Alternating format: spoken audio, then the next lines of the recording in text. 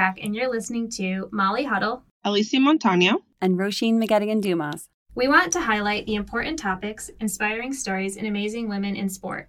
We're 3 Olympians from 2 countries, 2 moms, and 1 current pro coming together to talk about issues we're passionate about in the sports world. And we care about the current and future landscape of women's sports. And this is just how we're keeping track. Today we talk to Shalane Flanagan about her mixed emotions upon retiring from an illustrious 15-year career as one of the best distance runners in the world, her recent knee surgeries, her transition into coaching with the Bowerman Group, how she and Elise Kopecky became inspired to write a cookbook series that helps nourish athletes, and her experiences learning how to separate body image from performance. We also talk about her feelings about Nike as an entity and about advocating for yourself and for your visions. Thanks for keeping track. Okay, welcome to episode 9 of Keeping Track. We have a great guest today, but first I want to see, we have all 3 of us back, Roisin and Alicia. What's going on with you ladies? Hi. Woo! A lot is going on, as always. I think that's going to be my answer every time, you know. Call me 2 weeks after birth and see what's going on. Oh, wait, the answer might be a lot. Call you in like 10 years, 15 years, 20 years. Right, yeah. So for me, on this side of the fence, I'm now in my 7th month of pregnancy. I'm feeling like I'm slowing down quite a bit. Not to use that as a negative frame of reference of how I feel, but like literally, I just I don't have as much energy. One, and physically, you know, everybody knows that pregnant runner. I'm like that pregnant wogger. It's like a walk, jog, shuffle. But I feel good being able to get out there. And on the other side, you know, we're still doing a lot of work with Dream Maternity. And I have just touched down from Fortune Magazine's Most Powerful Women conference, which was so incredible to meet all these incredible women making all these changes. One of them in particular, Jessie Miles Dyer. Actually, I'm just going to say Jessie Miles. I'm not sure how to say her last name. I'm going to get that right. I hate when I say people's names wrong. But she had fought for equal pay in Women's Surf League, and I'm like dying to get her on the show. So we're hoping that she will get some compliance from the Surf League to come on our show, because we want to know, like, where do we go and how can you help us, you know, move the needle across other sports. So a lot of work over here. What about you? Great. Yeah, Ro, what's going on with you? Get pretty busy myself, but getting ready to go to Ireland for Christmas with the fam back home, and can't wait for that. But otherwise, I'm just wrapped up my Olympic school program that I have in Ireland, actually. And in our first year, we've had over 60 school visits by 12 Olympians and Paralympians. And I'm really excited about the response from it. And it's just so nice to read the reviews and how much the athletes have been enjoying it and the schools have been enjoying it. So I'm just very excited and hopeful after the first year of that project to like see some results from it, and hopefully that will lead to continuing it and expanding it in the future. So that's just personally my little victory of the year. Yeah, work-wise. Dare to Believe. Yeah.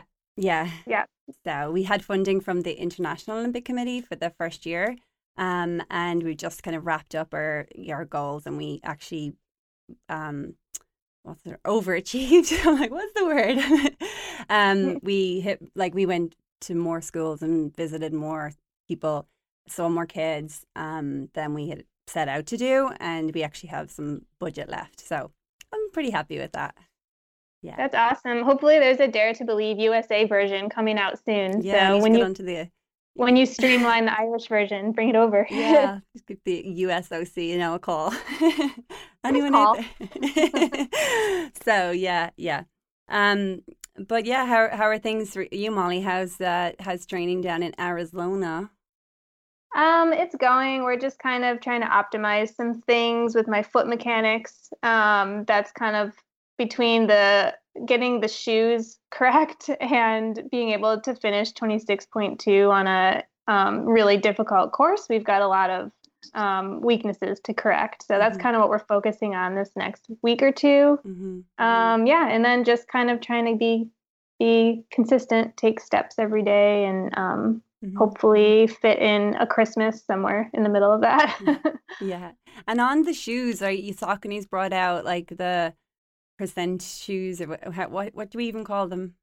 So they just launched their Endorphin Pro, which is their version of a carbon plate shoe in some stacked foam. They launched that at the running event last week, and I think it's going to be available to buy in the spring. So it's actually a whole line. There's a trainer, a flat, and kind of an in-between level shoe. Hi.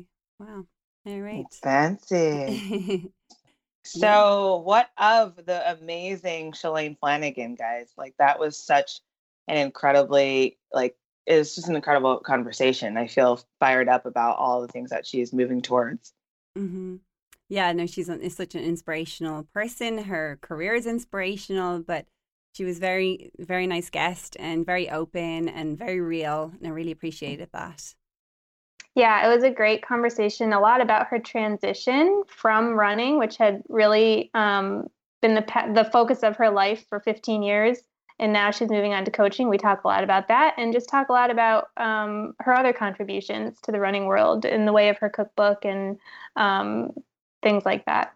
Yeah, and we even touch on the controversy of, being a Nike athlete coach with everything that Nike is under fire about right now, and her realness to just kind of share what she's doing to hopefully make some changes around the house of Nike. So, we have to remember Nike is a woman, and it's so important that our women are going to be the ones, hopefully, that are leading the way towards this change. Yeah. Yes, Alicia. Okay.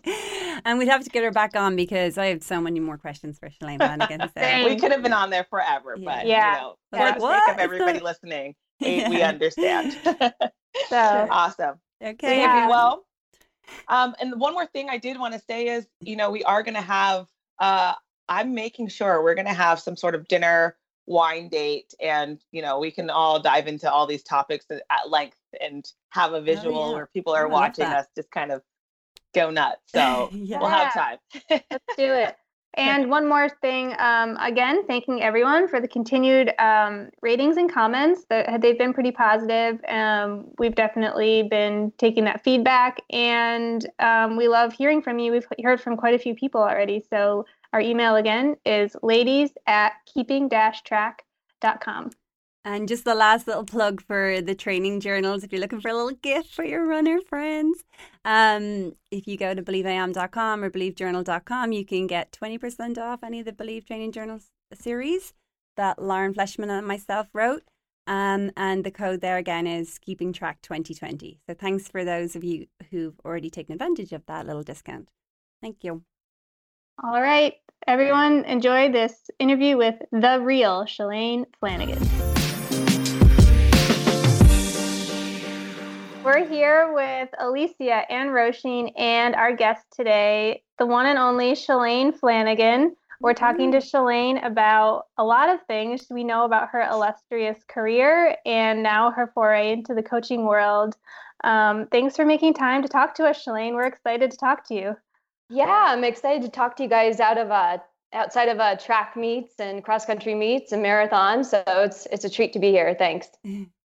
First, I'm curious about just what's laying in front of you right now. The transition, from the daily grind of getting up, doing the run, doing the rehab, doing the massage, taking the nap, going back, doing it again, and then going to sleep. Cause I was like 3 sessions in like one day, and like kind of flipping that, and just kind of some of the things that you are going through from like a mental and emotional standpoint. Cause I think that's like rarely tapped on. It's just like, oh, obviously this is a seamless transition because we know you're fabulous.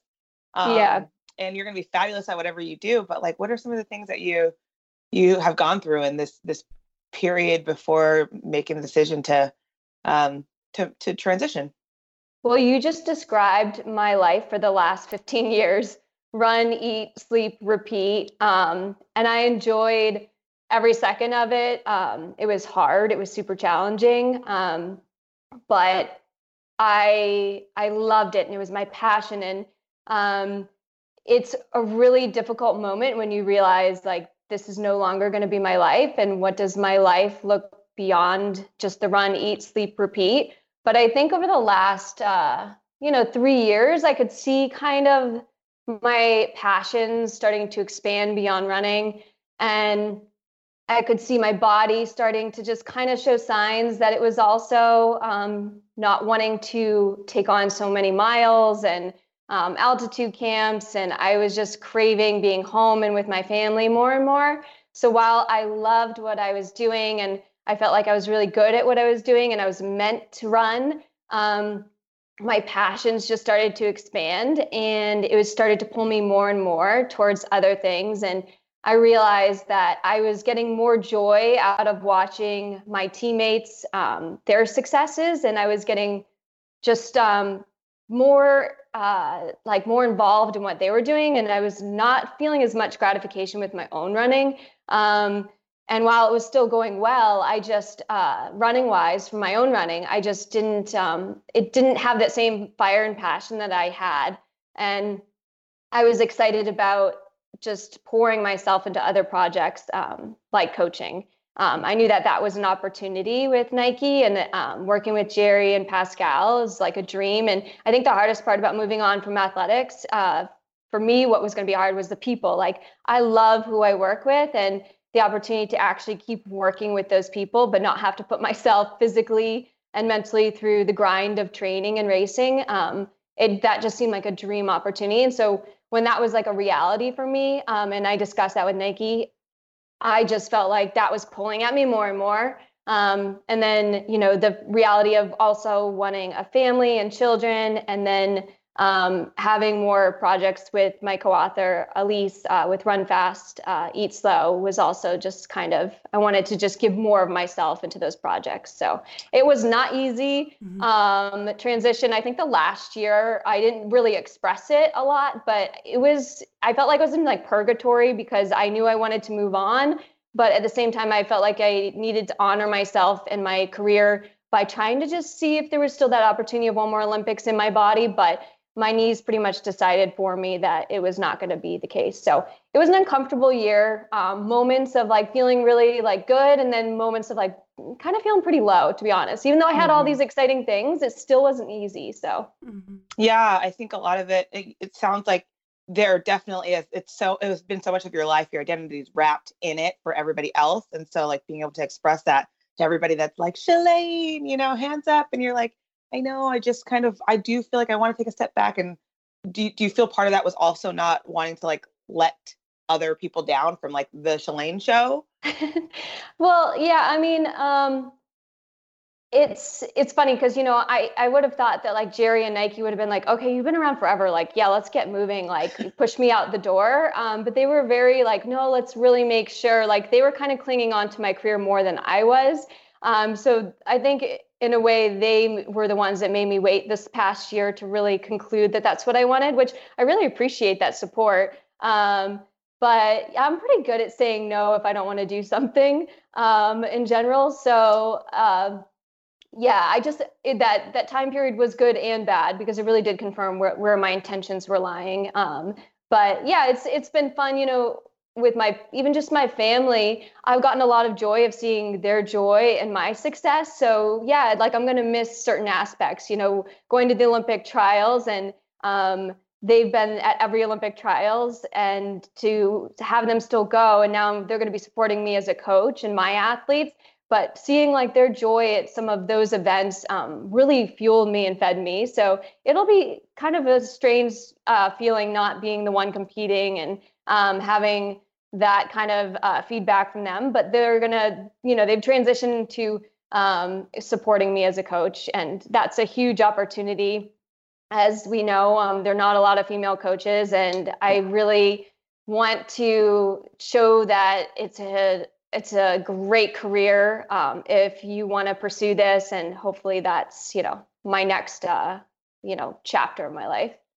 Yeah, I feel like I'm stealing the floor a little bit here. I'm going to let some of these ladies go ahead and dig into the Shalane land, but it's just so encouraging to just hear your perspective on things and have you speak your truth and in transitions and in that space and where you're going right now, because we do need you, and we're so thankful to have not only like a woman coach, but a fantastic person as someone who's going to be giving back to the future generations. Well, thank you. I appreciate that. And just on what you're saying about your passion for running and your career, like until you decided to retire, it sounds like you've been able to really bridge that, you know, with all these other projects and realize, oh, right there, the passion for those things are now getting a chance to grow and expand. And it's really been able to help you like go from one to the other. Do you feel like that's been a very nice thing to be able to do? To just like bridge it that way without this like void of who am I, what else, all these other things that can really come in during a transition like that?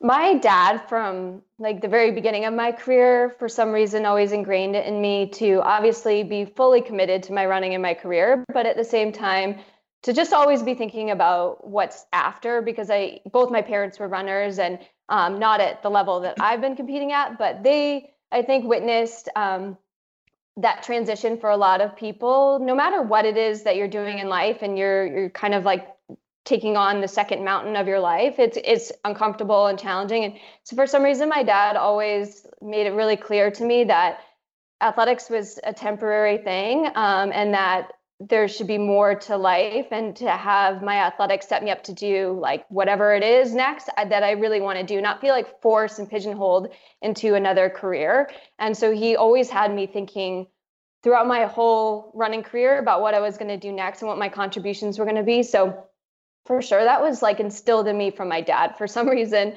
but it's definitely helped ease the transition. But like I said, even though I had these other things to look forward to, it still is not easy. Yeah, is there a grief of like just like it being over, or like a sadness around that, or it's not. It doesn't sound like a resistance towards it, more just like a sadness around it, or. Yeah, it was. I mean, I was definitely sad as I was preparing for my last race, New York, in 2018. 2018. A lot of people didn't know that was going to really be my last race, but I knew in my heart. And so with each workout that I finished in that cycle of that buildup, I was like a little sad about it. But honestly, the day that I shared my intentions of retiring, I actually felt a huge relief and of sharing my intentions. I didn't like knowing that I knew that internally, but I wasn't sharing it with people. Mm-hmm.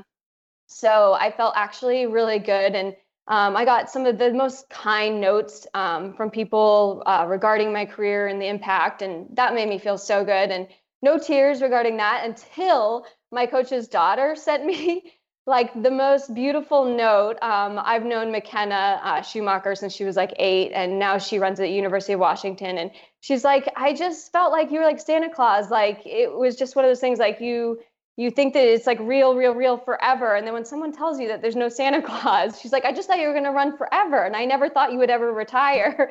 So she was very upset about it and crying, which made me cry. So but I was like, no, McKenna, I've been telling you this. It's got to end at some point. But, it does happen, yeah. It made me feel very good. But yeah, like in general, I was really happy about it. But like I said, I had kind of like a year transition that I was working through myself to get me to this place. So yeah. Shalane, I saw you mentioned I think it might have been on Twitter that you watched the Lindsey Vonn documentary on, was it HBO? Is that something you can identify with as an athlete near the end of your career, making that transition and seeing how difficult it is, and how the team around you is, like you said, kind of having trouble with it too, but also there's so much to look forward to. And you mentioned this, have you read the book, The Second Mountain, also? Yes. Do you hear my reference of the Second Mountain? Yeah, that has helped too. You know, I've been kind of geeking out, you know, trying to like personal growth. And so there's a few things that, like the Lindsey Vonn documentary you just mentioned, and then the book, The Second Mountain. I think it's always just good to just learn and help yourself and aid yourself in transitions. And I don't have all the answers. And but yeah, like I don't know where you were going with that question with Lindsey Vonn documentary, but I don't know if you guys have had a chance to watch it, but it really resonated with me. I think there's parts of our sport and moments that actually can be kind of lonely. You know, in the last couple of years, I did have a team of women to train with, but there were also a lot more times in my career was training actually alone, and, you know, sitting in hotel rooms about to compete, and, you know, I didn't have any family or friends with me or coaches, and just thinking like, what am I doing? I really miss the people that I love, and I love this sport, but there are a lot of like lonely moments in professional athletics and tough moments to work through. And I don't think people see that side a lot. And I felt like Lindsay's account was very honest. And I loved seeing that the darker, sadder side, because it just resonated with me that it is there. There's all these great moments that, you're propped up. They show these great moments, Molly, of you winning all these titles. But I'm sure you've struggled through some moments of just feeling lonely and lost. And that's what I just loved about Lindsay's documentary. And then on top of it, just, having something that you love so much, and it was such a big part of your life. And then all of a sudden it's gone. And where do you go from there? And how do you channel all that knowledge and passion into something else? And it was just, I thought, a great documentary. And I think that's a piece that Lindsay Krause should maybe touch on at some point. Just the transition. You can be the subject. Yeah, well, I can at least share some of the darker moments that I've had that I maybe haven't shared as much. I would love to contribute and just show that it's normal to feel that way, and I love that about Lindsay Vonn's documentary. Yeah, and even with the expectation that you knew that this transition was going to happen eventually, your dad had always warned you about it. It was still hard, and you still felt very vulnerable in that. And there's, actually there's research on that transition for athletes, and can be very destructive time actually for a lot of people and their family and mental health, everything. So it's really great that even though you had the support, you're recognizing it wasn't easy, right? And I think there's not enough of a conversation around that. So I would love to hear more. We saw like Michael Phelps really struggled when he retired at one point, and you see it with a lot of athletes. And and I think it has actually almost even helped that I've had some injuries to overcome, some surgeries, and I kind of like pour myself into that. So or you just sit with it. How is that recovery going with the knee surgeries? Where are you at with that right now, and what's it look like for being able to run for fun? Gosh, I'm so helpful that I will be pain-free in about 4 months and can start to do a little running, but I never foresaw this coming, to be honest, with my knees. It just really crept up on me all of a sudden. Like, people used to come up to me, I'm sure you guys hear it too, when you're out running, and be like, oh, that's so bad for your knees. And I'd laugh, and I'd be like, my knees have never hurt. So it really just evolved in the last year or so that my knees started to slowly get a little creakier. But I had my first surgery in April this past year on my right knee. And then I was hopeful. We did some other treatments to the left while I was under for my right knee to try to naturally kind of homeopathic heal it with some bone marrow treatment that they took out of my hip. That didn't feel so good. And then some PRP, which is essentially spinning down your own blood into really rich red blood cell platelets, and you inject it in the damaged tissue area, and it's supposed to heal it naturally with your own blood, basically just getting more circulation. But come to find out, as soon as I started back up running, the right knee felt great, which is my surgery knee, and my good knee that didn't have surgery was starting to hurt more and more, and it was just too painful. And so I tried to rehab and just get it back to feeling good, but I couldn't. And an MRI showed that it actually was in worse condition, incredibly. So I had to go back in again and get that knee just done. And fortunately, the second time around was much smoother. I think just mentally knowing what to anticipate. I'd never had really any surgeries before like this. So knowing what to anticipate, and it was much less painful. I had it done in Minneapolis, whereas the first one was done in Vail at altitude at like 8,000 feet. And I think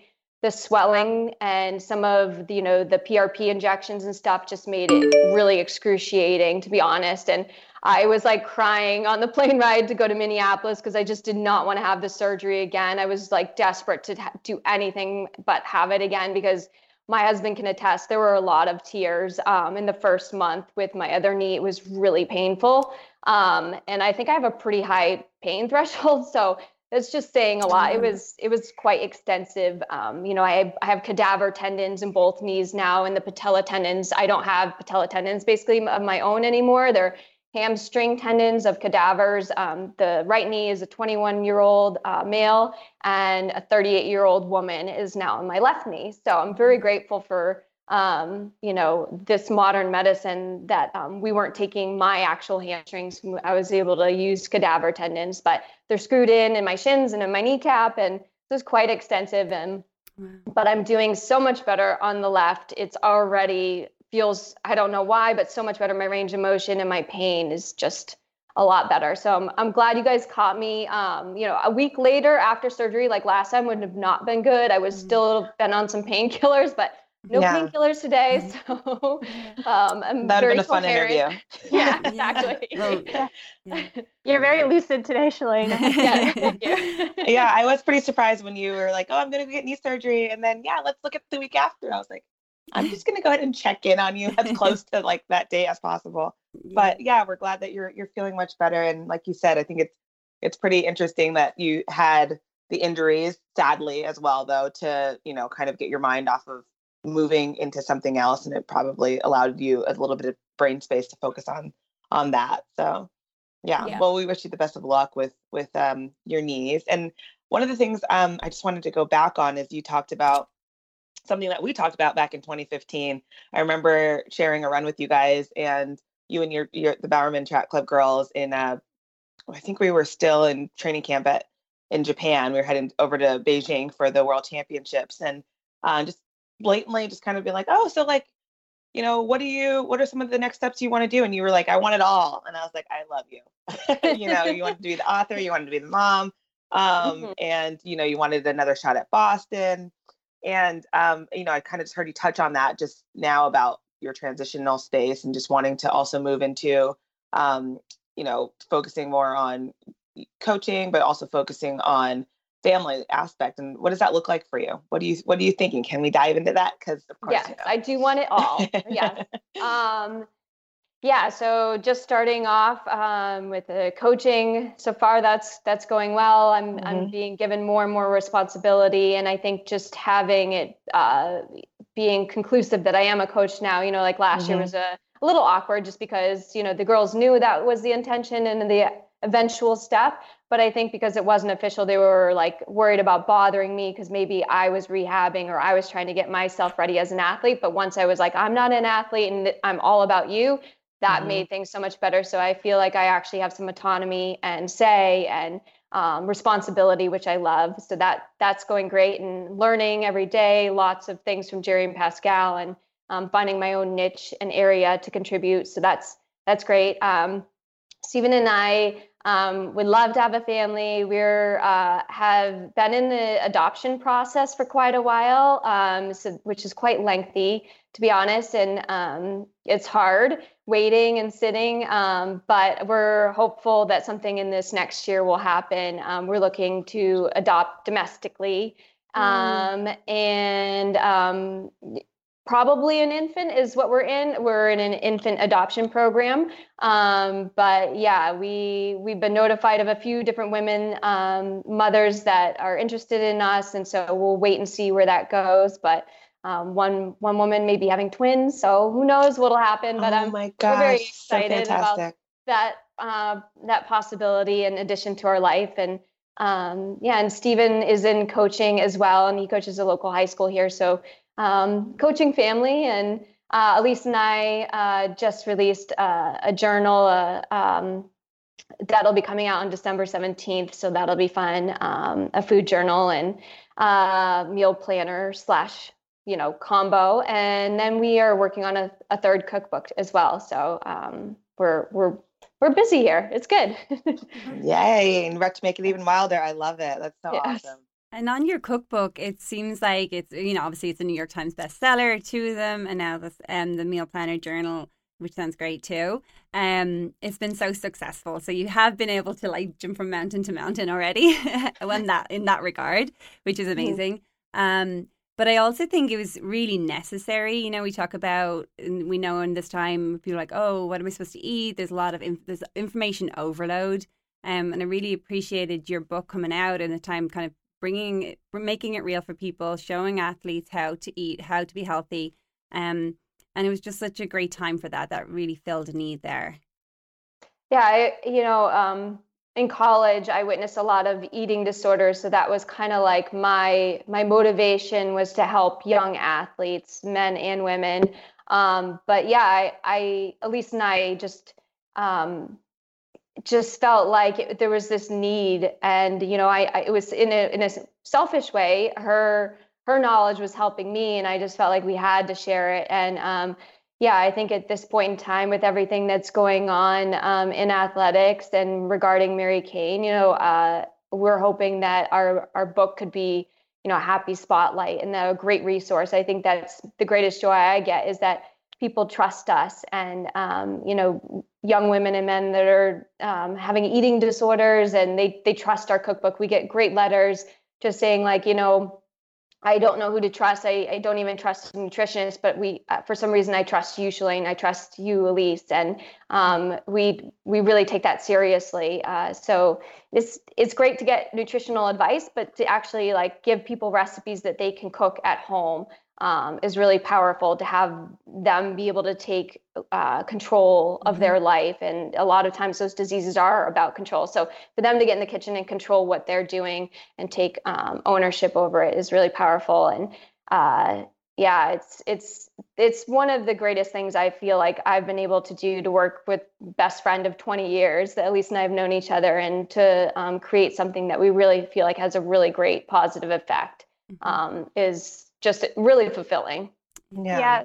Shalane, I feel like that kind of a nourishing diet is part of what's helped you compete with the best in the world for so long. And I think you've done a lot of other things right throughout your career, as far as from when you were a junior all the way up to now. Can you dive into any of those? Because we see, like you said, too many young women who aren't making it to the point in the sport where your body can be its best, which is in distance running, like a little bit later, usually late 20s. So a lot of high school aged women and college aged women kind of get lost in the sport. What do you think got you through that period so strongly? And not that there weren't bumps, but what else did you learn? Yeah, I'm not going to say I was perfect. And in fact, I think Elise really extended my career with her knowledge and helping me, because when Molly, as you know, when you transition to the marathon, I mean, I'm hungry all the time when I'm marathoning, and trying to find the right foods to fuel me and feel nourished and recovered was really starting to become difficult. And I wasn't sure if I could sustain my career much longer because I just didn't feel like I had energy. I felt really depleted. But yeah, I think in high school, I was really naive. I didn't know anything about nutrition. I didn't even know anything about eating disorders. But when I arrived at the University of North Carolina, my roommate at the time actually had a really bad eating disorder, and I was just in shock. And in a weird way, I actually ended up gaining weight in college because I was almost compensating for the women that weren't eating, and I was trying to set a good example. So I would like overeat and almost feel sick, and then I would just question like, what, this is not working, because they weren't actually paying attention to the fact I was eating too much food. So I was trying to set a good example, but then I was almost self-sabotaging in that way.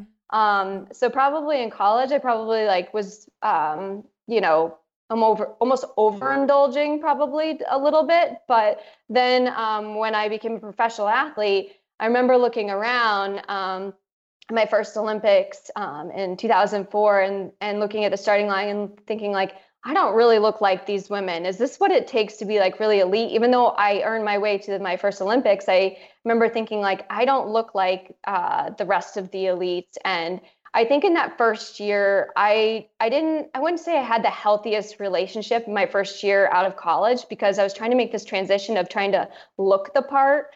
Even though I was already running at the level that was great, I, for some reason, started to doubt myself and question. So I, for sure, have had moments where I'm like, oh, I should look a certain way. But I guess I just, because of my coaches and my family, they've always just pointed me in the right direction, and just made me realize that I was good enough as I was, and I didn't need to try to fit some, vision of what an elite runner looks like. I think really with time and just age, my body has changed tremendously. If you were to take photos of me in college winning national championships, to, a year ago in New York, my body is massively different. And it's taken such a long incremental amount of time to get to that physique. And it's not an overnight thing, and it shouldn't be rushed or forced. We're all given a certain body type, and we make the best of what we are, but there's by no means should we be trying to fit this certain typical mold. And, even on my Bowerman women's team, we have a variety of heights and sizes, and they're all Olympians and they're all amazing and with medals. And so to say that there's a one size fits all is just ridiculous. So, but I'm really grateful for Elise and her knowledge, because she really did, I think, extend my career and made me really healthy. She couldn't save my knees. I don't know what the heck was wrong with that.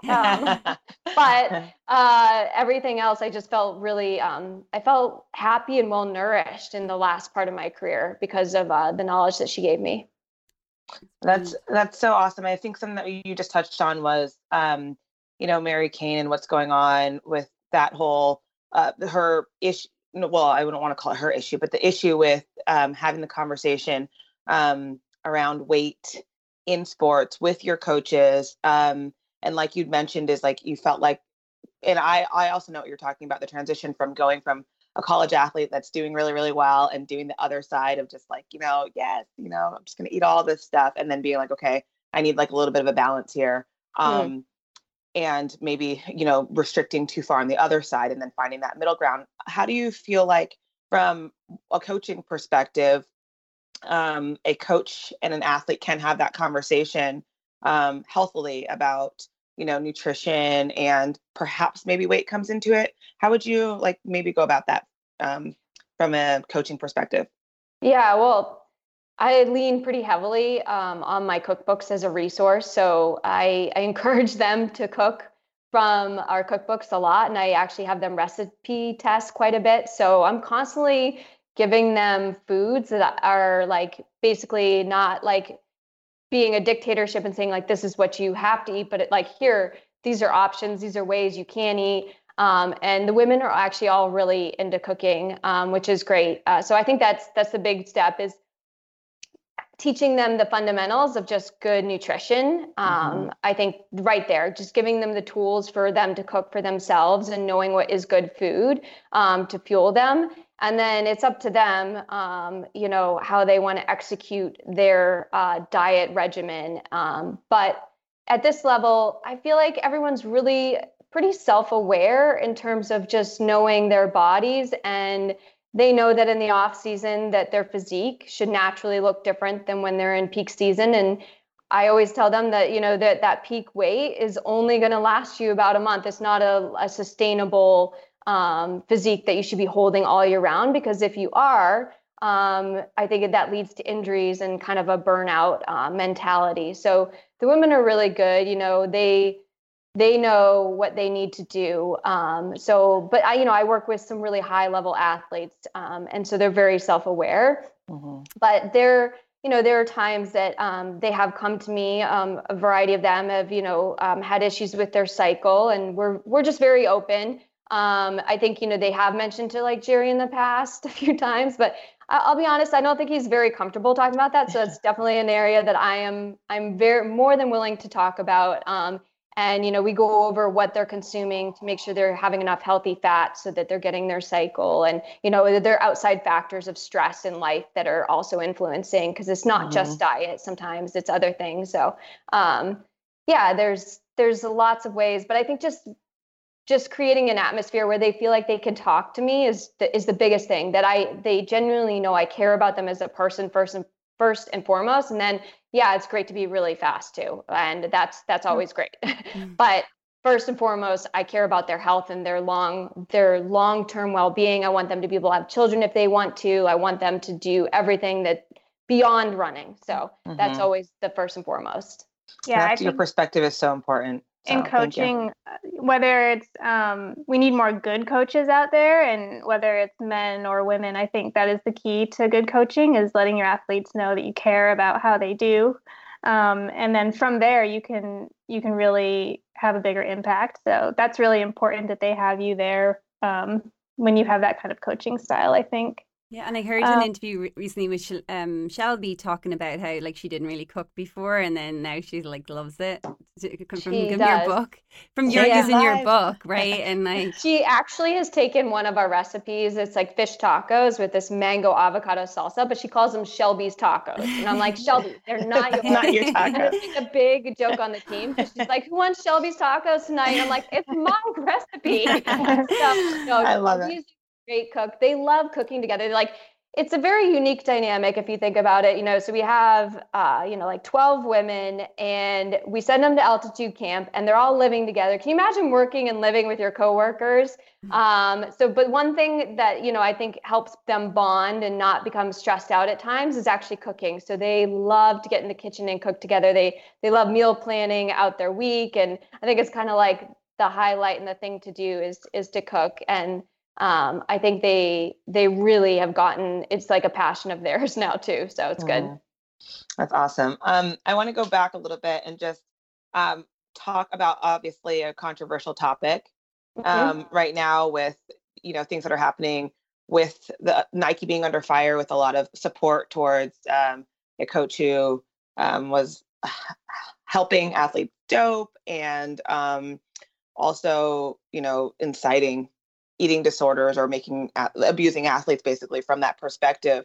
I kind of want to know from your standpoint, like, how are you feeling with, knowing you've had this conversation with Nike about being a coach and you're having this beautiful transition. And then on the other side, I just know you shared a tweet that was basically like, I had no idea it was this bad. And I really, I shared with you the sentiment. I really appreciated you saying like, I will never turn a blind eye again, and how important that was for people to see you saying that, because I fully understand, having been, an athlete who is sponsored by a certain company, and then you know all these things that are going on. But now knowing that you're moving forward with Nike and the responsibility that you have to uphold ethics and values that, ultimately are helping rebuild a tarnished, a tarnished reputation. Mm-hmm. How are you feeling about that type of responsibility that's now on you? And I'm just, again, saying how appreciative I am of you being vocal about it, but totally understanding how hard it also must have been to speak out about that, because you're ultimately also, being paid by a company that was helping in other areas, I guess, in terms of endorsement. What are some of your thoughts, if you're willing to share? To be honest, it's not been an easy situation here in Portland. It is, on one end, in any entity, there is good and bad. And I've had a really great experience working with Nike, and the relationships that I've built and the team that I have, all are, I feel like, really great contributing factors to the world and to our running community, and great leaders. And but that being said, at the same time, so you have this great relationship with a variety of people and really care about them deeply. But then on the same token, this entity also has some aspects that you're not happy about. Not going to bed feeling really good about, just feeling unsettled and upset, and at times feeling like if you say something or you don't say something, it upsets people no matter what, the position that we're in. And to be honest, like the Bowerman women have come to me a lot in the last month, and just, like literally in tears and really upset, because if we don't say anything, we look complicit. But yet if we do say something, we don't want to throw all the good people at Nike under the bus as well. So it's this really fine line, and really, I just describe it as very uncomfortable. And I feel like the best thing that we can do, and I'm actually literally going to be meeting with some of the women today, is, start to form a conversation with Nike and finding and aligning with the right people to have a conversation about how we're feeling. Not that anything will be done, but we just, I think, want to share our concerns and just how we're feeling. And I think that starting the conversation and maybe aligning ourselves with certain people within the company, maybe there's something we can do. But I think in general, just to at least start a conversation will make us feel better, like we're actually doing something. And at the end of the day, I feel like the best thing we can do is lead by example and continue to do great things in our community. You know, Bowerman, we do a lot in the community. We have a huge network youth program that we run here. We have sub-elites and masters, and you know, we're comprised of probably about 1,000 people here in Portland that are just really great people. And I feel like each day we try to make great decisions to show that we love and care about running and our community. So but again, like that being said, you know, I have been here a long time and I have witnessed some things that don't make me feel good. I did witness Mary on numerous occasions really upset and not looking happy. But at the same time, I guess I felt maybe intimidated and like I was going to be overstepping boundaries if I were to inquire what was wrong with her. And I regret not having stepped in and just asked her, like, Mary, are you okay? At least given her that space and that opportunity to give a response to me. I wish I had just extended that olive branch. And I have with other athletes, you know, former NOP athletes, reached out and extended the olive branch numerous times to check in on them when I've been concerned. So, you know, Mary was a really good lesson that it stuck with me, knowing I had no idea it was so bad, and that just really scares me. At the end of the day, we're all humans, and if we see someone struggling, it shouldn't matter that they're running for another club. That like kind of disgusts me that I would just completely ignore it and just, you know, think, well, it's none of my business. It kind of is my business. So especially when it just comes to just being a good person. So yeah, it's not been really fun time, but I'm hopeful that that we can do some good things and we can start a conversation with Nike with our women's group, actually. So that's what we're working towards right now. Oh, thank you so much for putting that together. That's so important. And I do think you mentioned a really good thing about just like the good people that are obviously within Nike too, that aren't happy, and you being one of them. And I think one of the things that really was moving for me was the walkout with the Nike employees. And it really showed a massive amount of people who were unhappy and shared unrest, but ultimately it's really hard to bite the hand that feeds you. So thank you for sharing that. And I really hope for the best in conversation. And like you said, you know, being able to just start the conversation, I think that that shows, you know, there needs to be a space of movement here and that you guys aren't happy. And that's something I think the company needs to see, especially a group of, women banding together and talking about the issues that they are also put under by, you know, being sponsored by Nike, but it's also using your guys' voice and your own platforms and power to Thank you. So I think we want to share with you one of the most important pieces of why we started this podcast. For us, you know, obviously there's been a void in sharing women's stories and doing a better job of highlighting those. And we wanted to know, you've shared a ton with us. If there was anything within your story that you feel like could better be highlighted and that you'd like to share more of that we can touch on? My story in particular?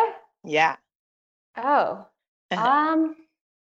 no. I guess Lindsay Krause actually found this interesting. So I don't know if it is interesting, but I had shared, I think, in an interview that this position of me becoming a professional coach. I shared that Nike didn't come to me with this idea. I actually went in and advocated for myself that I wanted to be a Bowerman coach, and I was supported by Jerry and Pascal and the athletes.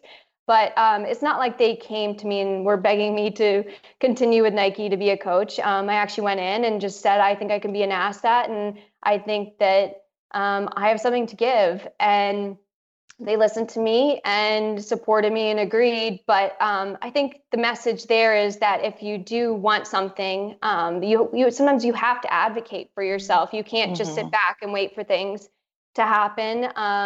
It's probably synonymous with a lot of my racing styles throughout my career. That if it's like this fine line of flow of pushing the boundaries, but also, letting things happen naturally. And ironically, I just feel like I've come into this coaching moment like at the right time. It's much needed. And I feel like this is an opportunity to showcase that this is a legitimate career path for a lot of women. And but to not be afraid of advocating for yourself if you think you're going to be good at something, and taking that leap of faith to just kind of push people to accept maybe your vision and your goal. And like I said, I was lucky that they were supportive, but it's not like they were banging on my door asking me to take on this role. I just felt like it was a much needed role, and I created it for myself. So I encourage people to, at times, take on that same mentality of just being aggressive about things that you want.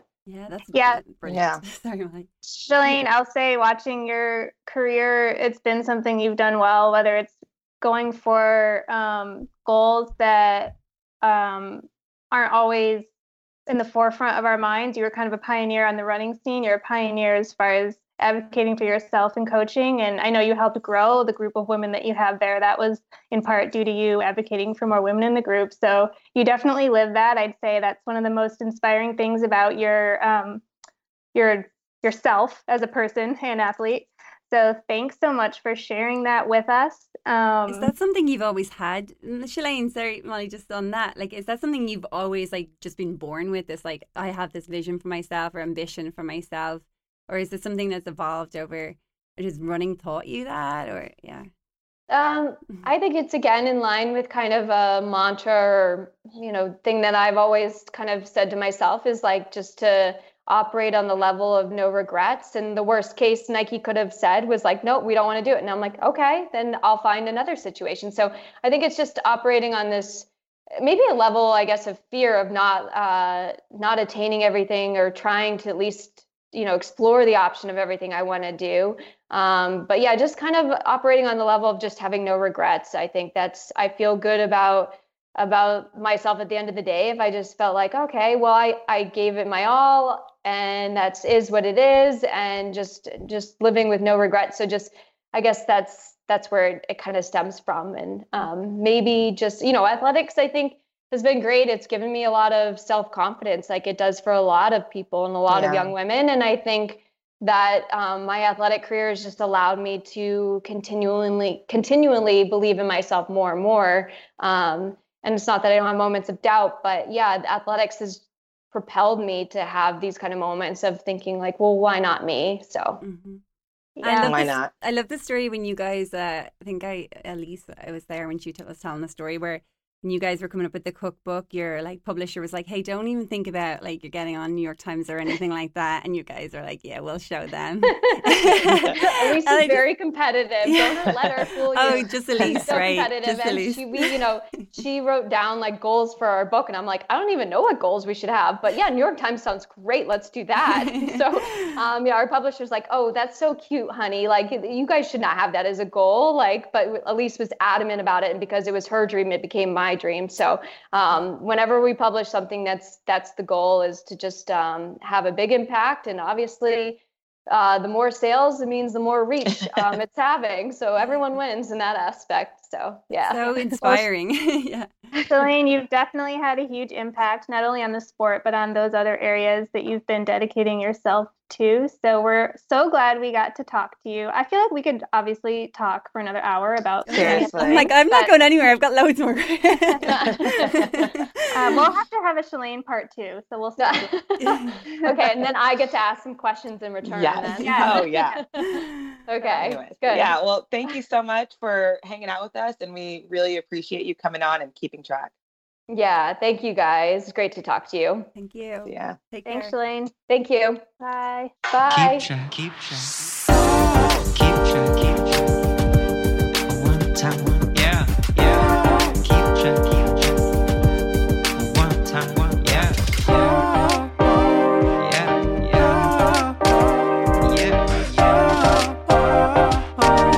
Keep track. You already know what keep track.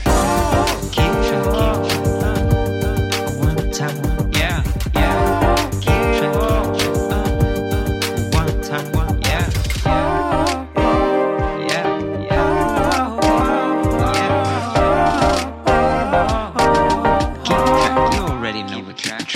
keep track. Major shoutouts to What Cheer Writers Club Podcasting Studio, a nonprofit supporting Rhode Island's content creators and where Roshin and I record, and to Rudy Nakashima for our funky outro song. Thanks, guys.